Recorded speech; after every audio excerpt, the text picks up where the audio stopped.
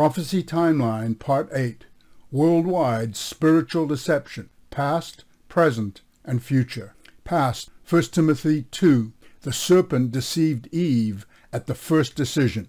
Present, Matthew 24. Christ prophesied about signs preceding the end of this age. Many shall come in my name, saying, I am Christ, and shall deceive many.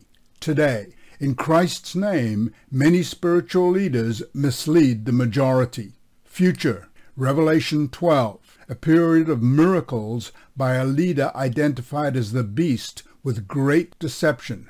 1 John 4, Beloved, do not believe every spirit, but test the spirits to see whether they are from God, because many false prophets have gone out into the world. The way to avoid deception is proper Bible study. See this series on Bible study.